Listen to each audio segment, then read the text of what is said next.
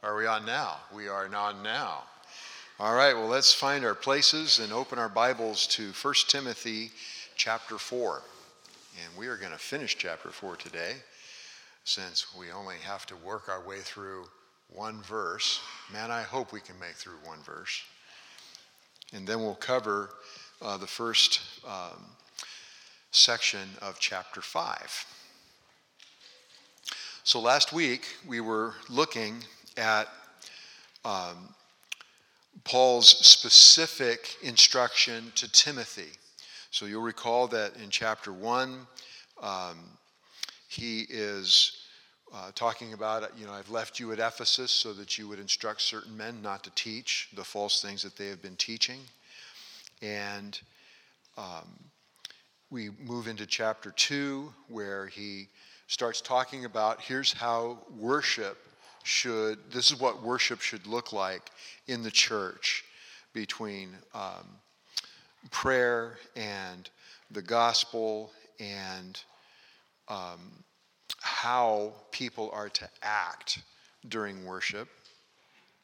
In chapter 3, he got into qualifications for leadership, both for elders and deacons and deaconesses. And then in chapter 4, he shifts gears a little bit, and he talks very specifically to Timothy. So I think we mentioned this last week as Charles has been going through 1 Peter, he says that all those yous in 1 Peter are in the plural, so they are y'alls. So this is y'all, all of you. Here in 1 Timothy chapter 4, it is very specific that he is talking you, Timothy, you individually, you singular. And he warns of apostasy in verses 1 to 5, how there's going to be a turning away in later times, and that in 4:1, where it talks about some will fall away, we looked at that as actually more intentional. It's not something where it's a drifting. It's not something where it's by negligence. It's actually something where it's turning away. It's very similar frankly, to the concept of repentance, to where you are going in a particular direction and you stop and you turn and you go the other way. So it's more of a repudiation or a denial. And then we get into the section of chapter 4, verses 6, going all the way through verse 16, where he's talking specifically about Timothy. And Timothy, this is how you need to be. These are the qualities of a good leader. These are the qualities of a good minister of Jesus Christ. This is what you want to look like. And he goes through and he elicits a number of things, and we've looked at that over the last couple of weeks. And he sums it up in verse 16 with pay close attention to yourself and to your teaching. Persevere in these things, for as you do this, you will ensure salvation both for yourself and for those who hear you. And so here you have two basic headings that all of these other things that he has been talking about in the previous verses are going to fall into these two headings. Pay close attention to yourself. Pay close attention to your own pursuit of personal holiness. You cannot deviate from the track of pursuing your own holiness. What happens if he gets careless? Remember earlier in the chapter, there was this idea of carelessness, and Paul is being very specific here. You need to be very careful in this regard. What happens to Timothy if he strays from the path of personal holiness? What happens to him? What happens to you? I'm sorry? Okay, he can't be a shepherd. Why not? Because he leads many with him, perhaps. People will follow who's supposed to be the example. And even if they don't follow, it's going to cause them to stumble, questioning, wait a second, if my shepherd does this, Exactly. So the idea is that leaders in God's church predominantly lead by example. It's their example. As Paul wrote in 1 Corinthians 11, imitate me as I imitate Christ, which is a pretty high bar, right? But the idea is that, and as Susie was saying, that if through his example he is falling to the wayside, number one, he's going to at least influence his people that way, if in fact he doesn't actually lead them that way. That is why ongoing sin, unrepentant sin in the life of a pastor is so devastating. And in fact, it's devastating enough that in chapter 5, Paul's going to deal with that. How do you deal with a pastor who has either fallen off the trail, fallen off of the straight and narrow when it comes to his own holiness, or how do you deal with him when he has fallen off the trail of sound doctrine? And so there are ways to deal with that. And in fact, he's very specific. We're going to get into that, I believe, next week. And so pay close attention to yourself. Also, pay close attention to your teaching. Make sure that what you are teaching is what God is saying. That idea of sound doctrine, Paul uses a couple of different terms with that, one of which we get our word hygiene from. So it's sound, it's healthy doctrine. The other word that's used here in 1 Timothy is the word for good. And so this is doctrine that is intrinsically good. And it would be intrinsically good because it comes from a God who is intrinsically, perfectly good. And so this idea here of making sure that you're keeping both sides of the fork, you're keeping them both nice and in line, both his pursuit of holiness and his doctrine. And in fact, the word is he is to persevere in this. And so that idea of persevering is being rooted to where this is something that is steadfast. It's something that's indicative. It's ongoing. It's not a flash in the pan. It's not something that he does. It is not something that he does to get ordained and then immediately forgets about it. So you don't do it just to where you can somehow have a position and then somehow it doesn't matter anymore. Now, we started to talk last week about this idea here at the end of verse 16. For as you do this, as you pay close attention, you will ensure salvation both for yourself and for those who hear you. And we talked about this a little bit last week. This word ensure salvation is a Greek verb, sozo. It's used 102 times in the New Testament, and so it's a fairly common term. And it can refer to salvation. It can. But frankly, much of the time, it does not refer to that. It refers to being saved, but it's being saved from some peril or some danger. Last week we looked at Hebrews 5:7, where that verb is used of Jesus, who was crying out with loud cries and tears to the Father so that the Father would save him from death.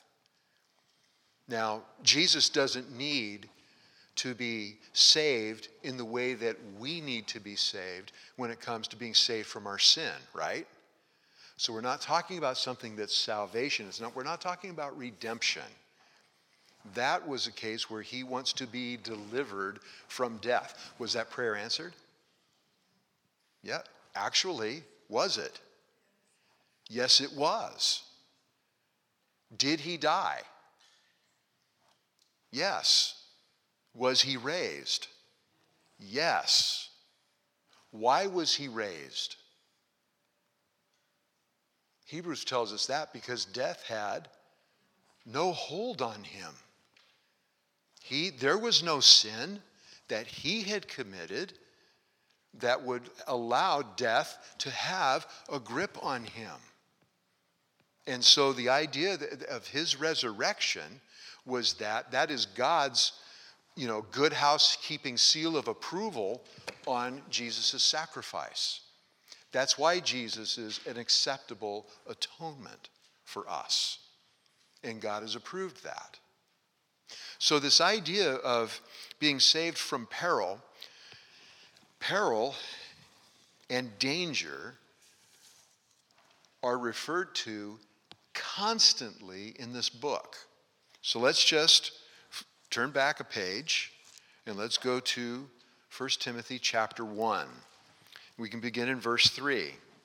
As I urged you upon my departure for Macedonia, remain on at Ephesus so that you may instruct certain men not to teach strange doctrines, nor to pay attention to myths and endless genealogies which give rise to mere speculation rather than furthering the administration of God, which is by faith. I'm leaving you here because there are men in the church in Ephesus who are teaching error, and you are to confront them about it. So again, you are to stay on the straight and narrow, and you are to confront those who are off of it. Go down to verse 6. For some men, straying from these things, I'll just go back to 5. But the goal of our instruction is love from a pure heart and a good conscience and a sincere faith. For some men, straying from these things, have turned aside to fruitless discussion, wanting to be teachers of the law, even though they do not understand either what they are saying or the matters about which they make confident assertions. So again, this idea where they have been exposed to sound doctrine.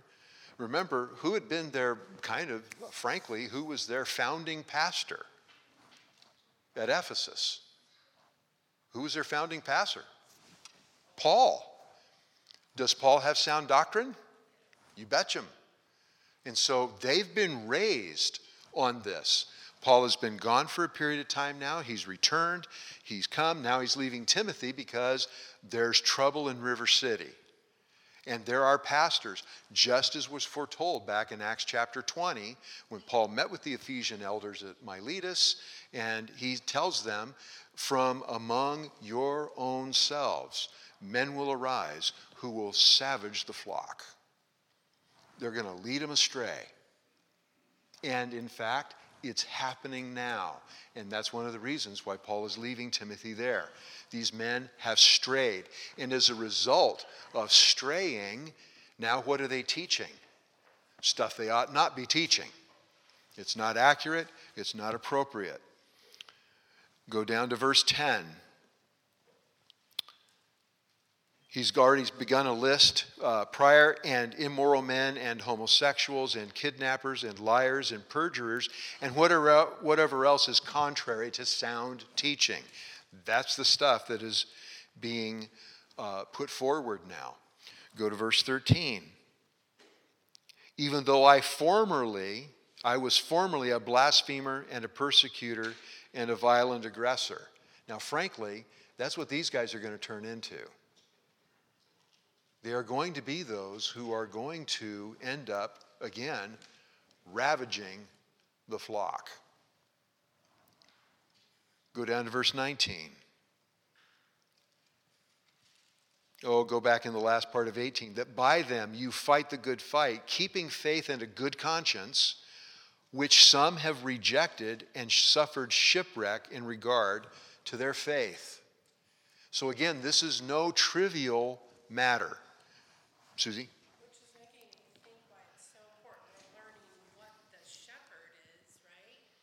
But the flock has a part in it too. We have got to be praying constantly for our elders because it's daunting. It's a huge task to lead, to keep a guard over your own heart, to grow in your own faith with the Lord, to be able to lead. It's daunting to lead. You know this, Jeff. Mm-hmm. We have to be praying for you. Please. For the men to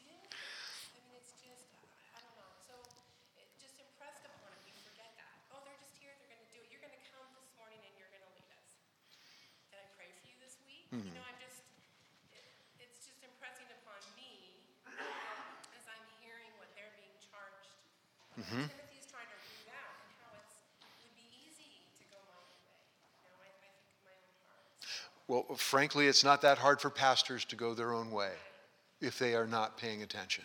So we need to be praying for that. Yes. And again, look at the example that he uses here. Now, has Paul been shipwrecked before? Several times. So he's very aware of what it's like to be on the ship when all of a sudden it's run aground and it's coming apart.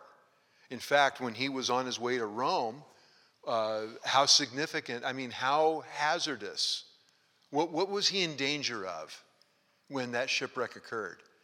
What did the soldiers want to do? Kill him. Why? He's a prisoner. If he escapes, they die. So they want to kill the prisoners so that they're okay. And frankly, it's like you watch on any, if you watch Titanic or some movie that's like that about a shipwreck. People are grabbing onto anything that'll float. They kicked off, hey, can you swim? Fine, go. And the rest of you that can't, find something that floats so that you can go in. And so the idea here is when you let go of pursuing personal holiness, when you let go of sound doctrine, you're in danger of shipwreck. You're in danger of all of a sudden everything now being devastated.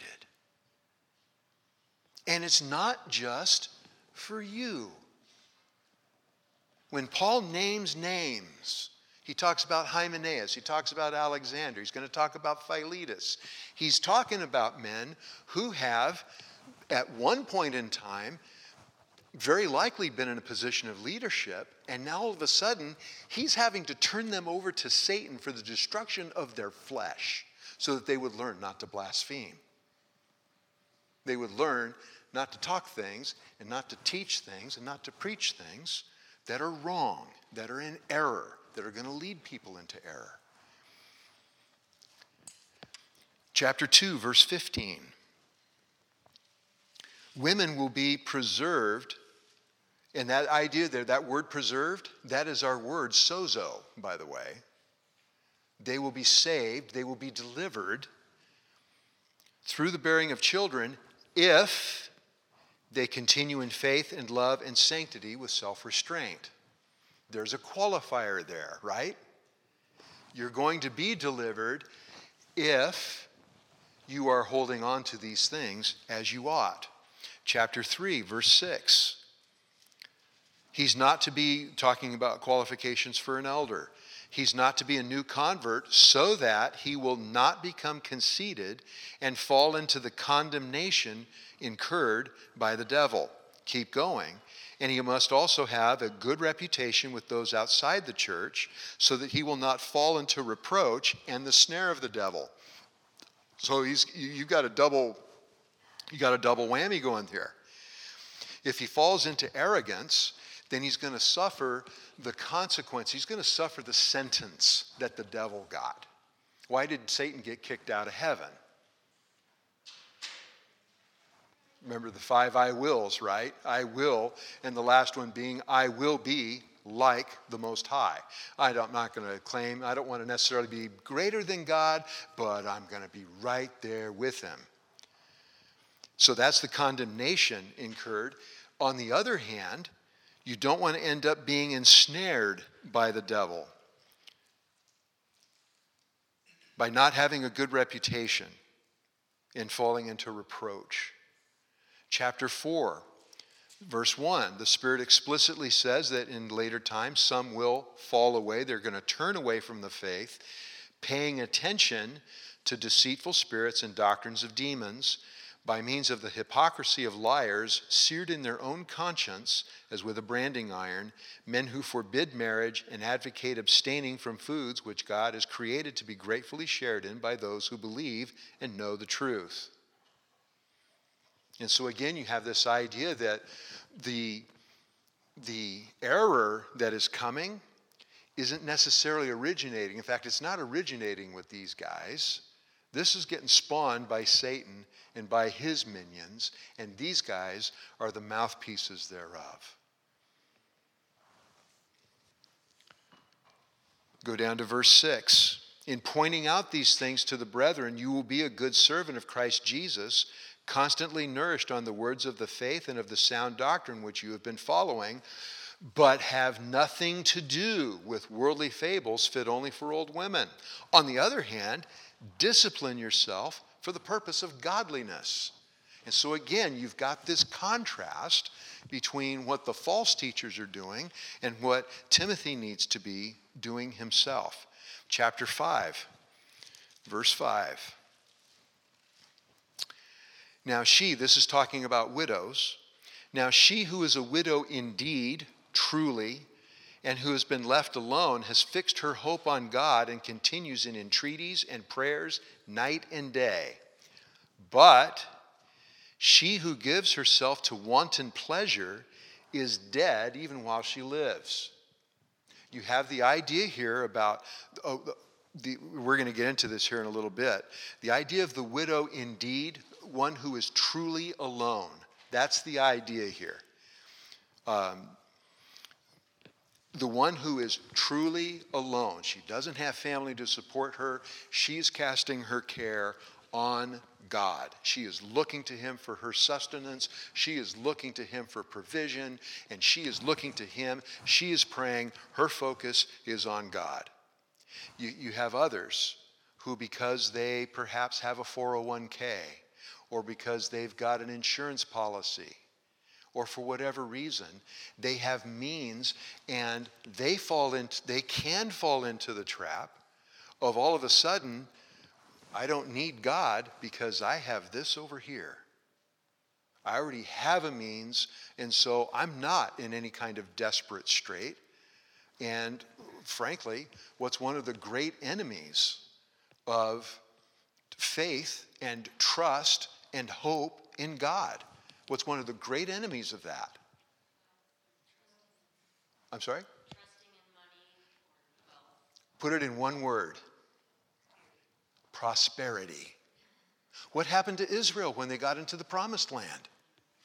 Boy, as soon as Joshua was dead, and the elders that had been with Joshua were dead, and they've come into a land that is overflowing with milk and honey.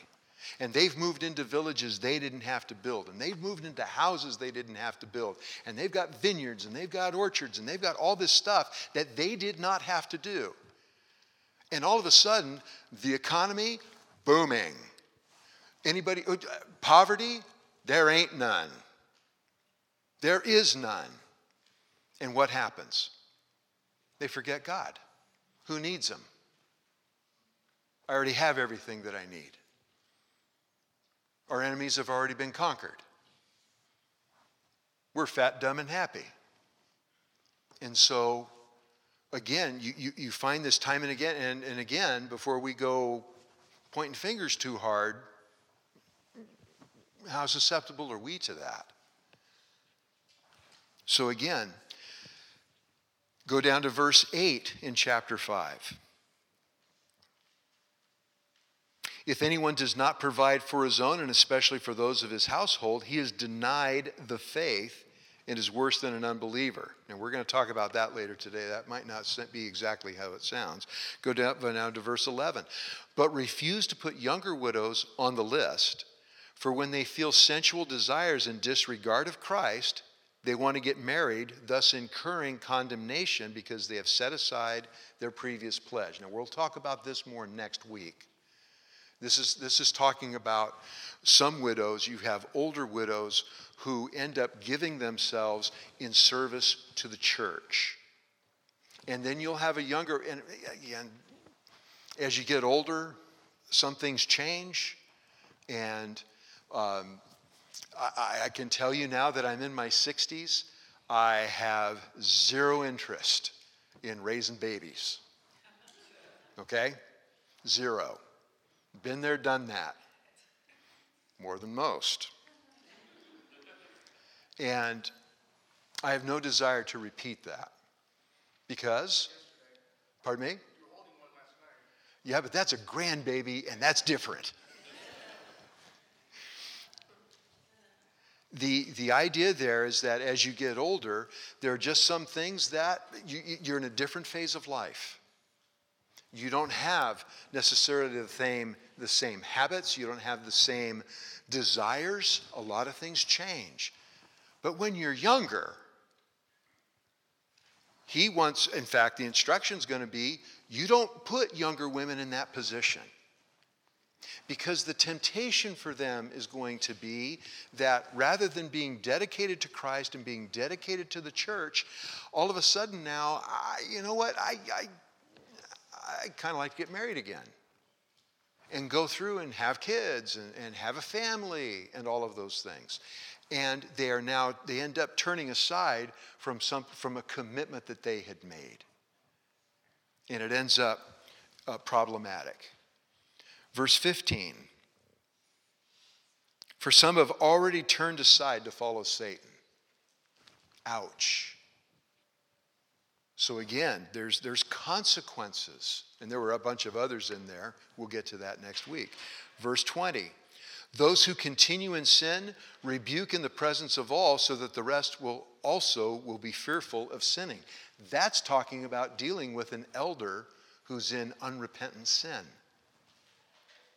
So elders are not exempt. They're not. Now, in that case there, the key phrase there, those who continue in sin. So this is the idea where they have been admonished and they're continuing on. Now, if they have been admonished and they are continuing on in sin, I'm hoping that there's a very specific passage of Scripture that's coming into your mind that needs to be coming into play here. And what would that passage be? They're continuing in sin.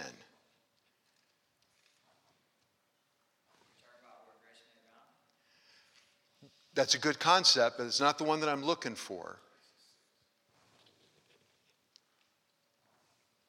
Progressive church discipline. Matthew 18. Pastors are not immune from that. Pastors don't get a get-out-of-jail-free card. If you have someone who is continuing, in fact, not only it is different with a pastor in this respect. Those who continue in sin rebuke in the presence of all. That's not where Matthew 18 starts. But it gets accelerated much more quickly when it talks about leadership. Because if this man is continuing in sin, what do you already have the danger of happening? His sin is influencing the flock. And the solution to that is you hit it, and you hit it head on. And you do it publicly. If the man will not turn, you deal with it publicly. And in fact, later on he's going to say, and you do not show partiality. Chapter 6, verse 3.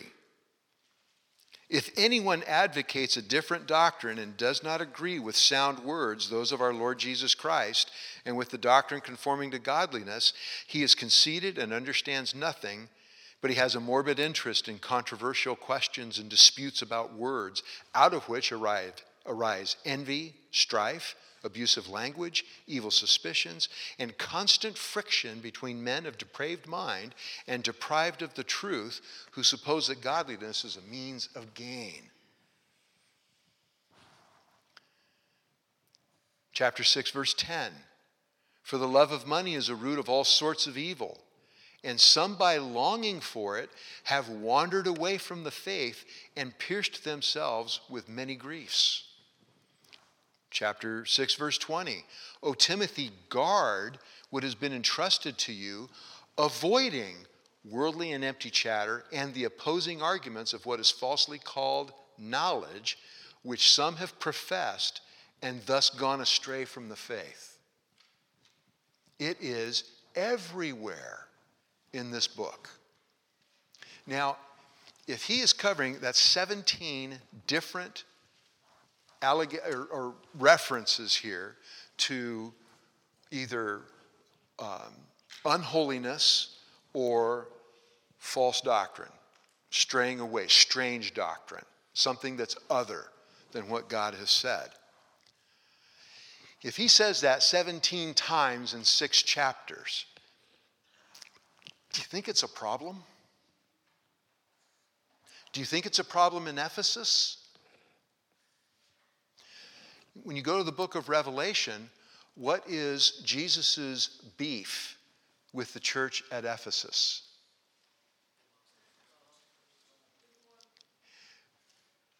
Not that one.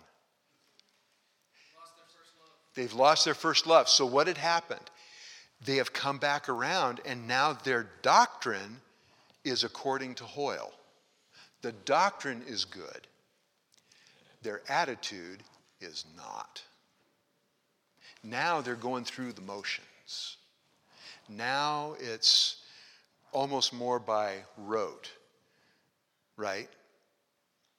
There is not the enthusiasm that there once was. There's not the willingness to sacrifice that there once was. And so, again, you've got the devil is not satisfied with holding on to one particular means of causing trouble. He will use anything that he can. Now, I bring Ephesus up because that's one that we probably need to be watching for as our church. It's not enough to be doctrinally orthodox. It has everything to do with the attitude of heart as to how we serve our master. And so again, we're not immune to that either. So again, one of the reasons for going through and studying the book, these were dangers for a church that had been a solid church. They were a solid church. And over the course of years, now all of a sudden, you've got all of these different issues infiltrating. And even when they fix some of them, there's other ways in which they can be missing the boat. I think I've used the example before. You ever watched log rolling? You know, they put this log in water, and you get 2 people on there, and they've got spiky shoes. And the object of the game here is to make the other guy fall off the log before you do. And they go forwards, they go backwards, they go slow, they go fast, they shift direction real quickly. And when you watch this sport, you find out that there's a lot of ways to fall off the log. There's not just one. You can smash your chin on the way down. You can go backwards. You can go forwards. You can go feet first. You can go head first. You can belly flop. There's all kinds of ways to fall off the log. That's the way it is with the Christian life. There's a lot of ways to fall off the log. And we need to be paying close attention. All right. Have we covered that well enough? We're all on the same page there? Is the horse dead? All right, then let's go to chapter 5. So, after he gets done with these admonitions for Timothy as to how he's to watch himself, Paul continues on. This is probably not the best chapter break in the Bible. He continues right on, and now, Timothy, here's how you are to deal with specific people or kinds of people in your congregation. Again, the idea here is he is to be paying close attention to himself and to his teaching, persevering in that. He's supposed to be an example, and he is supposed to be teaching those in the flock how to do the same things. Now, he's already in a position where he's got problems, right? You've got pastors that are off the reservation. You've got people. You've got women who are teaching. You've got all these other things that have been going on that we have gone through in the first 4 chapters. And now he comes down, he says, now, here's how I want you to deal with older men. Do not sharply rebuke an older man. Now, this sharply rebuke is related to the word that you see back in chapter 3, talking about an elder qualification, where he's not to be pugnacious. Now, pugnacious was what? Combative, right? A pugnacious guy, he's one who is willing to be physically violent. That's the idea of that word. He's ready to put them up and duke them out. Okay? This word here, do not sharply rebuke, is the verbal form of that verb. So this idea of sharply rebuking is the idea of being verbally violent. You don't verbally abuse. You don't ridicule. You don't verbally beat up on an older man. Rather, appeal to him as a father. Now, that is a loaded sentence. When you talk about appeal to him as a father, what is to be the attitude of a child towards his father or her father?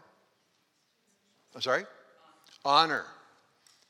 And when it talks about honoring, what did that entail when it came to honoring?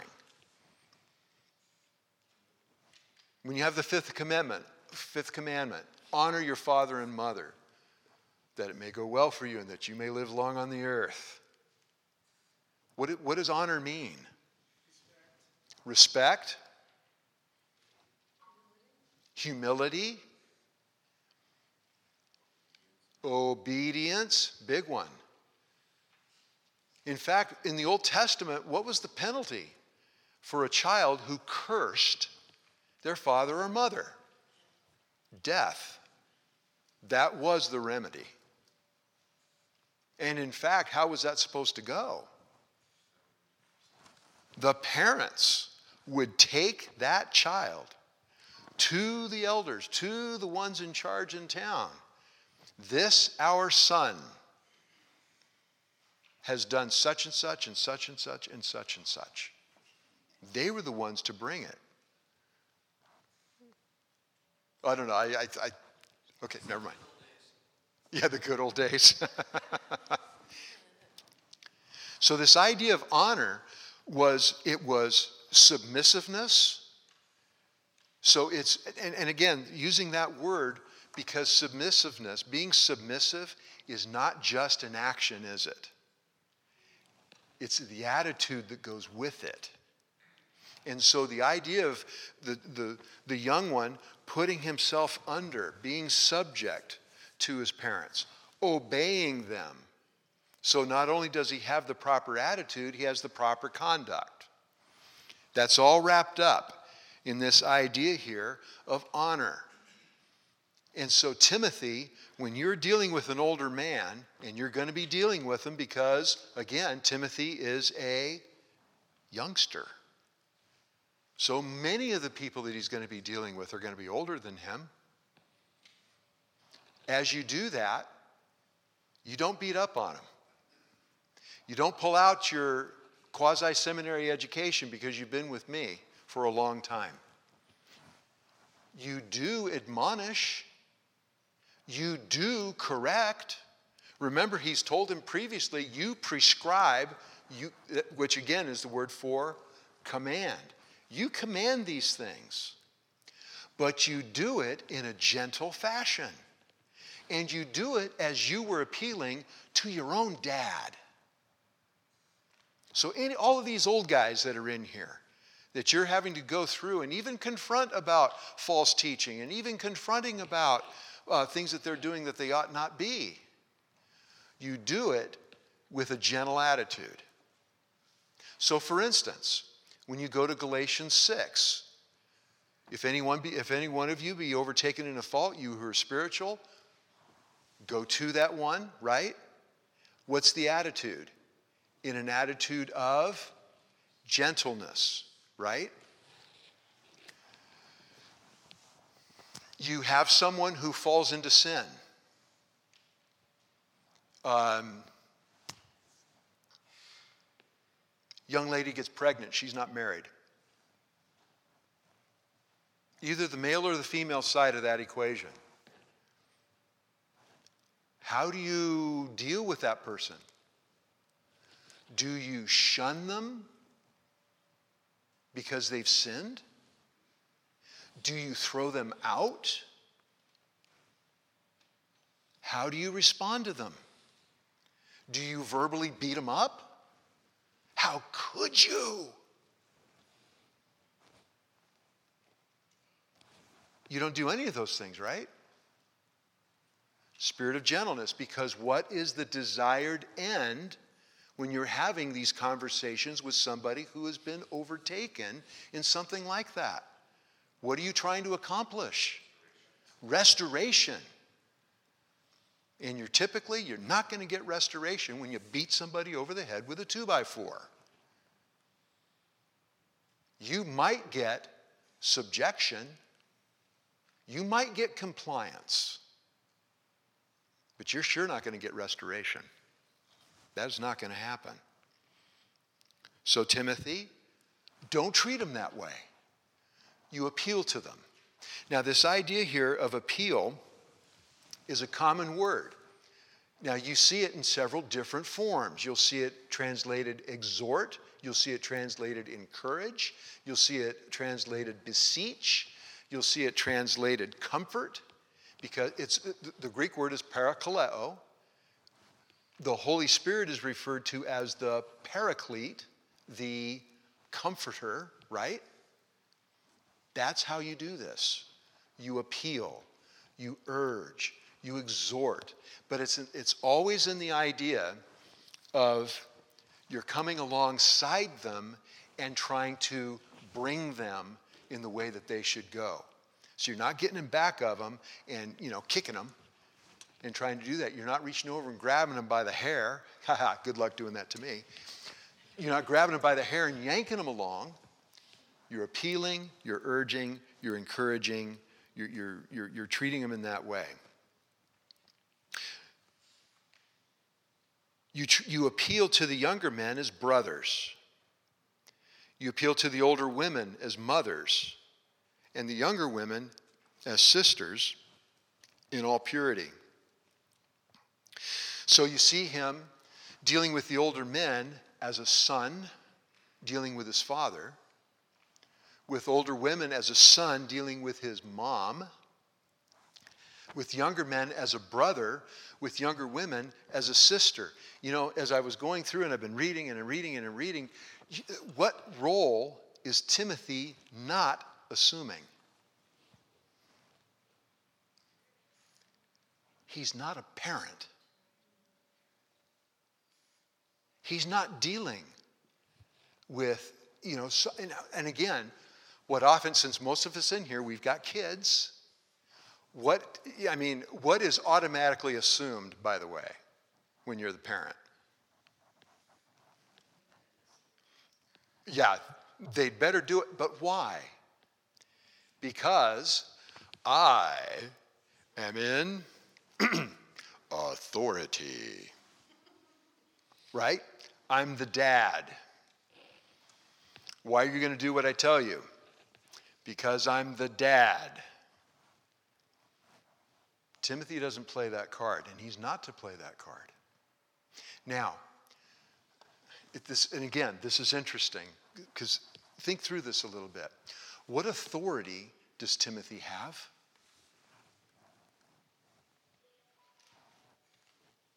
What authority does a pastor have?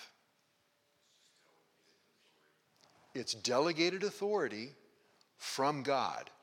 He's an under shepherd who is under the chief shepherd. Charles talked about that last week, 2 weeks ago. And so again, does a pastor have innate authority? Should you be doing something simply because I say so? Again, what is again, when you have this idea of honor, it's the idea of reasoning with. What does it mean to admonish? What does the word mean? To inform, warn, good. Yes. Literally it means to put in the mind. And so I'm planting this here, and as I am speaking and I am encouraging and appealing to and urging, what am I also trying to trigger? What am I hoping is going to trigger? As I'm talking to somebody who's caught in a sin and I'm trying to show them the error of their way. Repentance subsequent to the Holy Spirit and their conscience weighing on them. Oh, you know what? I'm wrong here. And then leading to repentance. I need to change direction. I need to go over here and get back on the straight and narrow. And so how he is to do this is important. Again, you don't see Paul telling him, you need to get up on your soapbox so where you can get the high ground and you can snipe at them and you can physically, you can intimidate them. You can somehow, by whatever other means, try to accomplish something that, frankly, only God can do in their heart. Remember, even repentance isn't ours, right? We're hoping that the Lord will lead them, that the Lord would grant them repentance. And so, that's how you deal with them, and it's in all purity. Now, that also is loaded, because what is probably one of the frequent sins that pastors get caught up in. Sorry? Well, pride's one. Which is the one that ruins most ministries? Some type of sexual sin. And that's really what that word is getting at when it's translated purity. It is dealing mostly with the sexual connotation. If you look in the book of Proverbs, especially in the first 7 chapters, what does Solomon go back to over and over and over again? I think it's in every single chapter, and chapter 7 is largely consumed with it. What person, what type of person is Solomon warning his son about? Say it out loud. The adulterous woman. If he's got it in there multiple times, in multiple ways, then something ought to be triggering that, gee whiz, this must be a problem. Maybe I need to pay attention here. That's why, and I'm grateful that we have it here. So if you go into the office and you go to Charles's office, or you go to Dave's office, or even the one that's around the corner that's not used by anybody right now, what do you find in the door? A window, so that people can see. What do you find on the computer in the office? Software that monitors what is being perused on the internet. Those are safeguards that are put into place to try to head off some of these other things.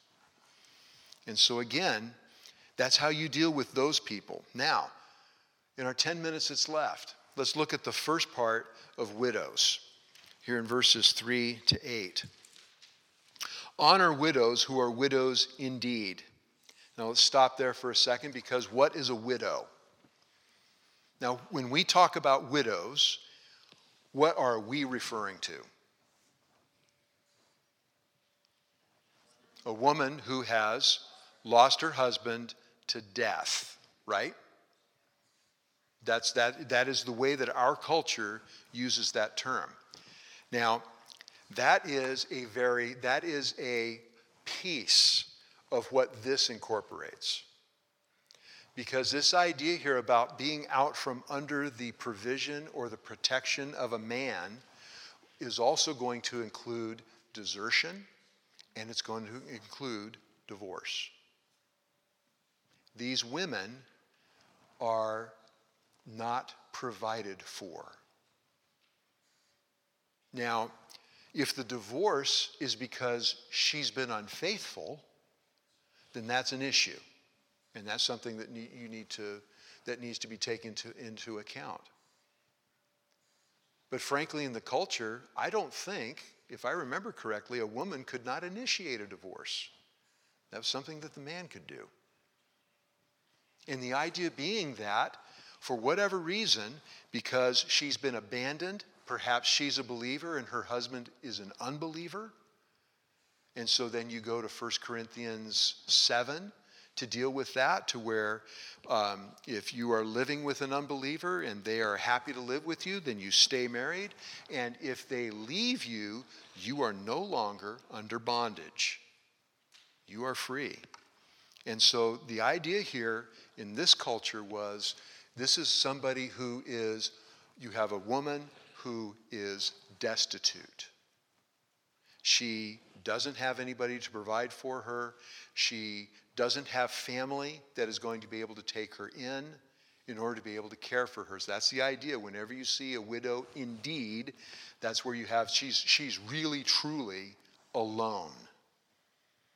And if she is really, truly alone, and she is a believer, then the church steps in.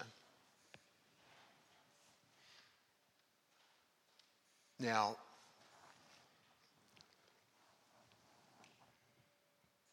we've had that here now in our church, haven't we? We have had women who have been widowed, where their husbands have died. We've had women who have been abandoned. If they don't have family and they are believers and they are members in this flock, then we are to take care of them.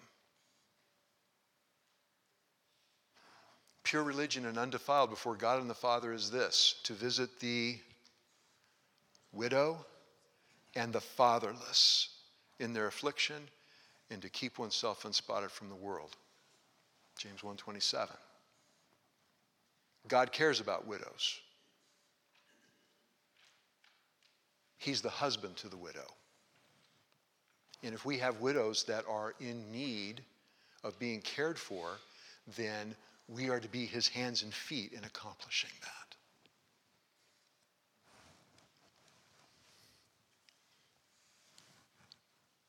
But there is a qualification. But if any widow has children or grandchildren, they, and this is referring to the children or the grandchildren, that they must first learn to practice piety in regard to their own family and to make some return to their parents, for this is acceptable in the sight of God.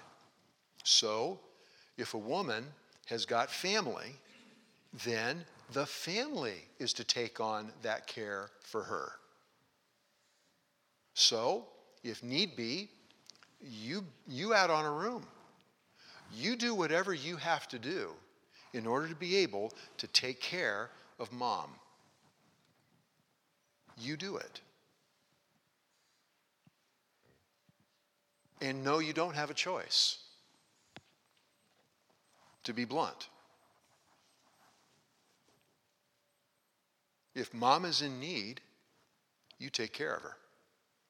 And can I tell you something? If you want your kids to take care of you, if you're ever in that position, then you'd better be doing it for your own parents. Please don't try to go to them later in life and say, do as I say, not as I do. Bad move. And so if mom is in need, you take her in. And you take care of her. Why? Because that's what she sacrificed her life for you.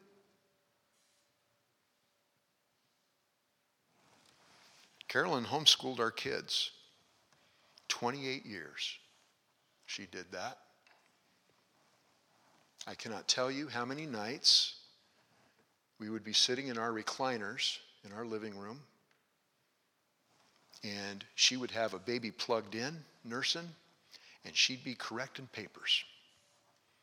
That happened night after night after night. To be honest, I don't think there was a break in there. For years, we kept having kids. So there was always another one to be nursing. And so it went on. So since we had 10 kids in 16 years, you've got that going on for, let's see, Christopher was 5, I think, when we started. So there's 11 plus a couple. That was probably for 13 years. That was on a nightly basis, every single night. Carolyn dedicated herself in service to God by serving me and by serving our kids, our family. So, if the day ever comes when I'm gone, those kids had better be taking care of their mom. They do owe her. And if you've been doing your duty as a godly parent, your kids owe you, to be blunt. So, model for them. And again, I know I'm preaching to the choir. I look around and I see some of you and know that that is exactly what you've done. And it's a beautiful thing. That's a great example. So lead by example in your own home. So if she's got kids or grandkids, if they want to be pious, if they want to live in a godly fashion, here's a good place to start. Now, she who is a widow indeed, so again, she doesn't have kids, she doesn't have grandkids, she doesn't have provision, and who has been left alone, has fixed her hope on God, so she's a believer, and she is realizing that she is utterly dependent on God to provide for what she needs because she doesn't have it independently, and continues in entreaties and prayers night and day. So here you have this woman over here. This is the one, if she doesn't have someone else to take care of her, this is the one the church does. In contrast to her, there is another widow. But this widow has means. But she who gives herself to wanton pleasure. So the idea is she's very sensual in the idea that if she sees it and she likes it, then she gets it. And that's what drives her. Okay, choir, you need to go up to room 6? Yes. I'm almost done. All right. She who gives herself to wanton pleasure is dead even while she lives. Dead how? Spiritually. She's spiritually dead. Prescribe these things as well. And that word prescribe again means, command. So again, these are not divine suggestions. These are royal decrees. Prescribe these things as well so that they may be above reproach. It's for their good that they understand these things. Now, in verse 4, you saw the positive view of these kids and grandkids are learning piety by learning how to care for their parents. Verse 8 is going to take that from the negative side. If anyone does not provide for his own, and especially for those of his household, he has denied the faith and is worse than an unbeliever. Now, does this mean that he's losing his salvation in that he's denying the faith in that way? No. but he is denying and he is contradicting the heart of Christianity. The heart of Christianity is love. It is sacrificing yourself for the better of another. And who more to do that with than people in our own families? We're used to doing it for our kids. We need to make sure that we're doing it for our parents as well. And he's worse than an unbeliever because even unbelievers do that. You don't have to be a Christian to take care of your parents. You don't have to be. Many cultures, there's a number of cultures here. I do fire investigations, and I got to tell you, there are certain homes that I go into, I'm going to see 3, if not 4 generations inside that one house. And they divvy up rooms, and they do whatever they got to do in order to be able to have all those people there. Because they're caring for those who have previously cared for them. And so, as unbelievers, they do that. So, Christians, we need to make sure that we're stepping up to the plate here. And so that's one of those to where if the shoe fits, wear it.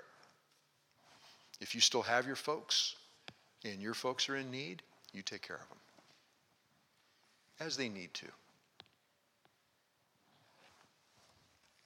Questions?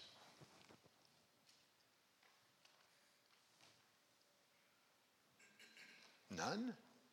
I guess, I mean, I know the answer, but when a parent doesn't show, doesn't raise you right, you obviously still care for them when they're older. But the relationship is totally different, I guess, right? You know what? It sure can be. All right? Now, I was blessed in that we had both my parents and both of my wife's parents were believers. We grew up in Christian homes. That was not true for my dad. And it wasn't true for, I think, my in-laws. So I don't want to give the impression that, by doing this is going to be a panacea. This is a view of heaven on earth, because quite frankly, there are relationships that are exceedingly difficult. And it would be a real sacrifice to do that. And I think that there are ways to accomplish that might be better than others. With my wife's parents, we built a granny flat in our home. It was on the other side of the garage. So they had their own place. We could go back and forth during the winter without getting wet, and the only thing that we shared was the laundry room. So they had their own place.